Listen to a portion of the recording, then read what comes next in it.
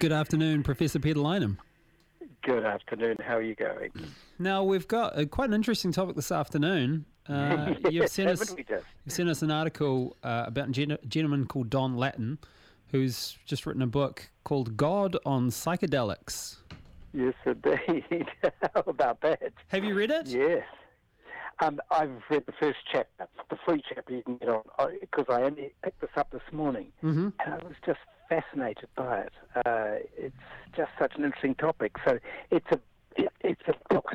The part that I've read from the book is about individuals, not about religious groups, which is what I get. That was the theme of the article that I found about it. Yes. But it is really striking.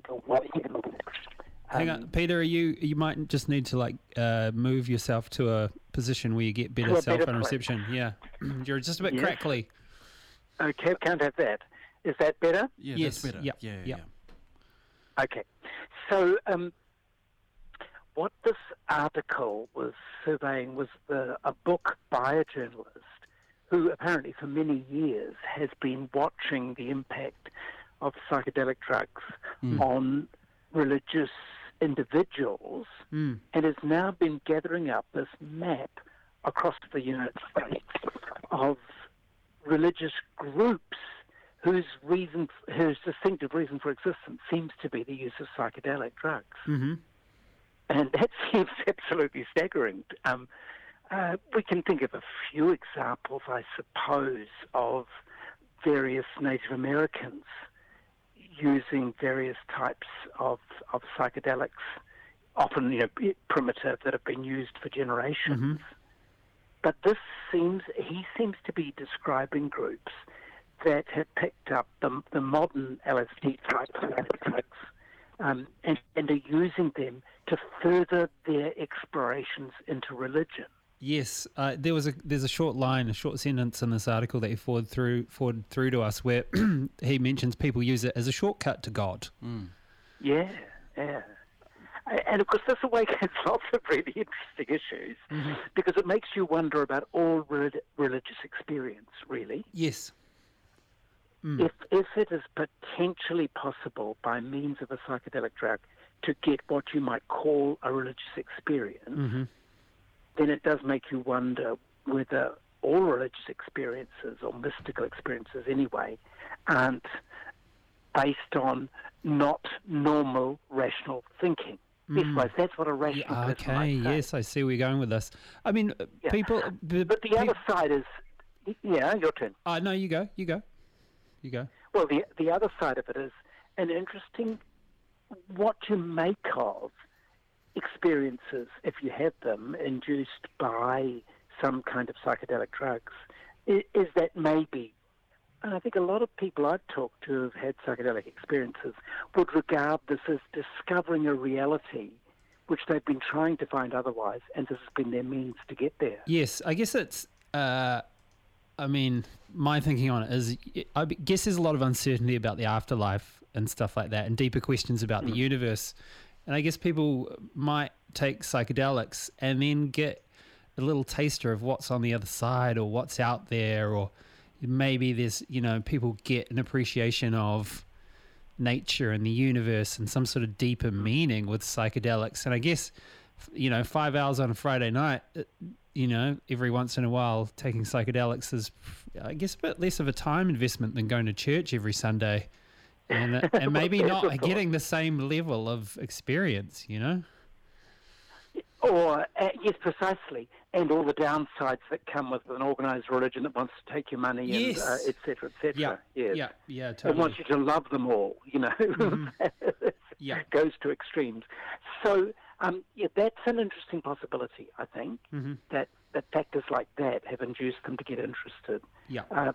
It does remind me, when you say about searching for a connection with the afterlife, yes, that this was the great attraction of spiritualism in the 19th century. Yes. So when people would sit in the darkened rooms and, wait for the rapping that was supposedly a message from people who had gone ahead of us to the afterlife that already died, then what people were obviously yearning for was some kind of contact with a reality which they felt they couldn't get near.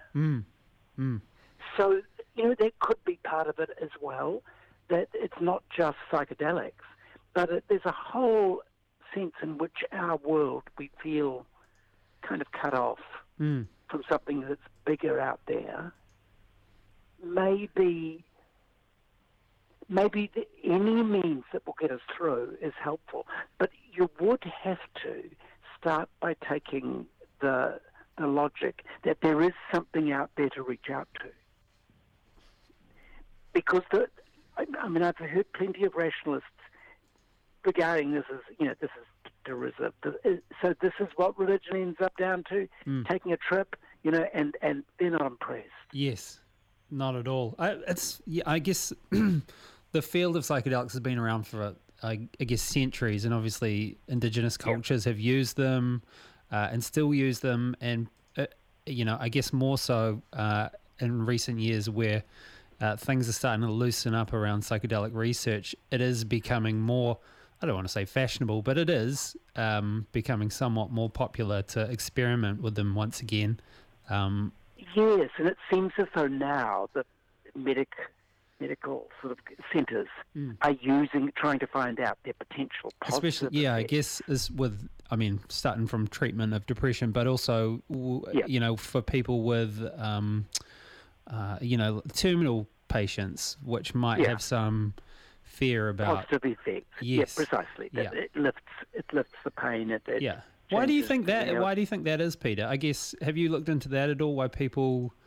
I guess it's that connectedness to the universe, right, and the great beyond. Well, I'm quite sure that lots of the strong links to the present world, when you're watching the fact that they're going to come to an end at some point, it is a whole lot of nervousness that it creates about, is there something beyond this? Am I ready for it? And so it could be that there's aspects like that in it. Mm-hmm. But the other side to it is that, historically, religions haven't regarded it as a question really to answer. They've just taken it for granted that we are part of a bigger world, and there's a whole lot more reality out there. Yes. But it's impossible in our scientific world to just treat it as a matter of course. We are naturally skeptical about these things. Yes. And so, and in a funny sort of way, some way to breach that barrier and to get ourselves direct information, and of course that's what it is. It's not just taking it from somebody's scriptures or whatever. Yeah. But getting the evidence ourselves is very much reflection of the kind of do-it-yourself religion. That's the standard type of religion in a way today. Yeah, totally. It is. You're right, Peter. It is a lot more do-it-yourself, and you might take your mushroom or your cactus and you go, holy shit, something else is going on. Yeah. This is, precisely. It's real. Yeah.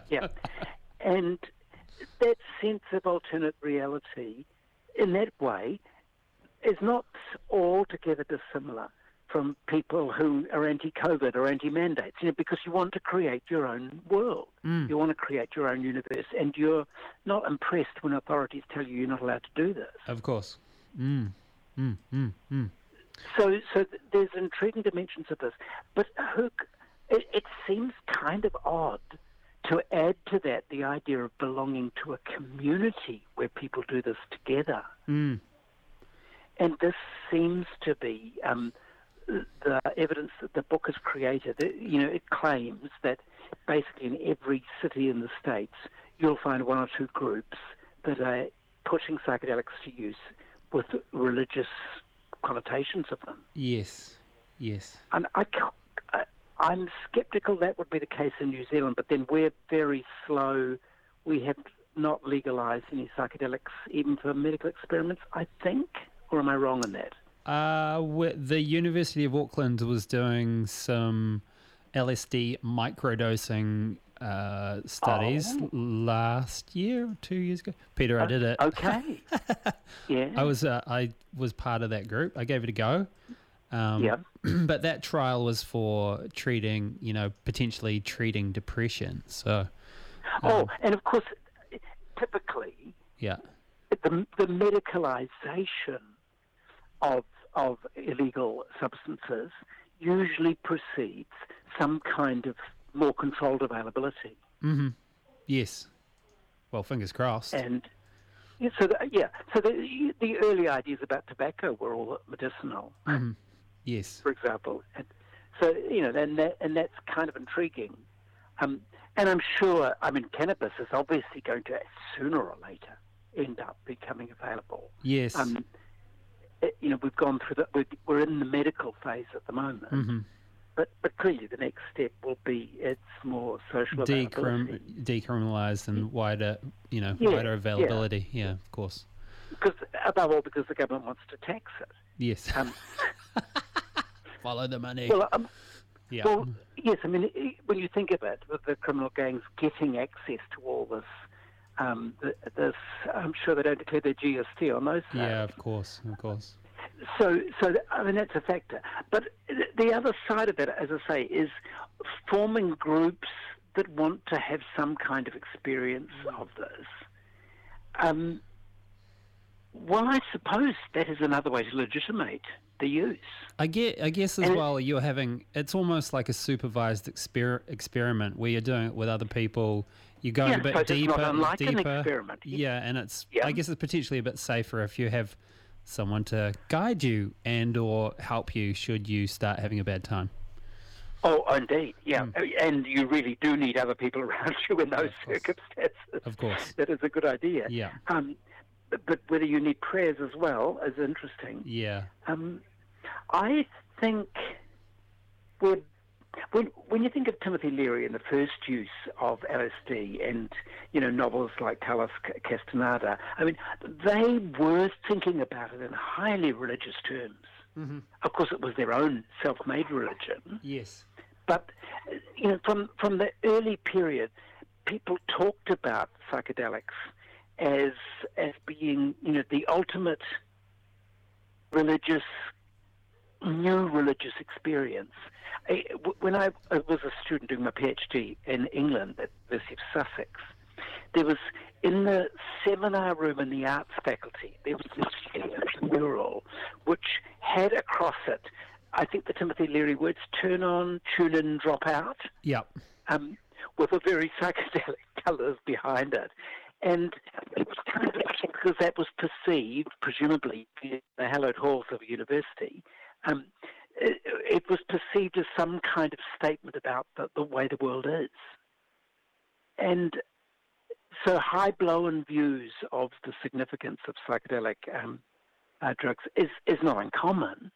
It's fallen a bit out of fashion recently, but I'm not surprised that some would want to pick it up. Mm-hmm. Mm-hmm. How mainstream this would ever become, though, I don't know. The book that was being referred to by this man Latin, actually, the chapter that I've read is accounts of people who are taking part in some kind of experiment run at Harvard, I think it was, and it's to do with mainstream religious people using this and seeing whether their views change as a result of using it. Yes. But it seems like nobody's written up the research yet, or perhaps the experiment's been stopped. Who would know? Did your experiment produce any conclusive results? My experiment? I don't know if they're conclusive, but yeah. Okay, but did it suggest that depression could be lifted? I think that's kind of the line that they're traveling down. I haven't, to be honest. I think it takes a long time for them to unpack all the information which comes out of the study, but I guess that'll come to see the light of day in a few years' time. Yeah. But it was very fascinating to take part in. It was like, it was like something you might see on YouTube, the grainy footage of people with like machines plugged to them and stuff like that and doing strange tasks. All of that, Peter. It was pretty funny. Well, it sounds quite religious in its own way. So, maybe this is a way also in which tradition from primitive religious societies, primitive communities, and contemporary individualism are slowly linking up again. Yes. Because because there's something of a case in that, and Carlos Castaneda was pointed to the ways in which the ancient religions of, I mean, he probably exaggerated, of Latin America and of North America, of the North American Native Americans. This was what he believed that people needed to get back and rediscover so that they belonged to the land. Mm-hmm. Yes. And so that kind of reconnection is something that a lot of people are yearning for today. Yeah. Yeah, certainly are, Peter. Hey, very enlightening. That's the spirit this afternoon. I'm curious to if you follow any more conversation around these sort of ideas or topics, Peter. I would definitely be keen to hear more. All right, mate. Very good. Thank you very much, and we'll chat next Monday. Okay, bye.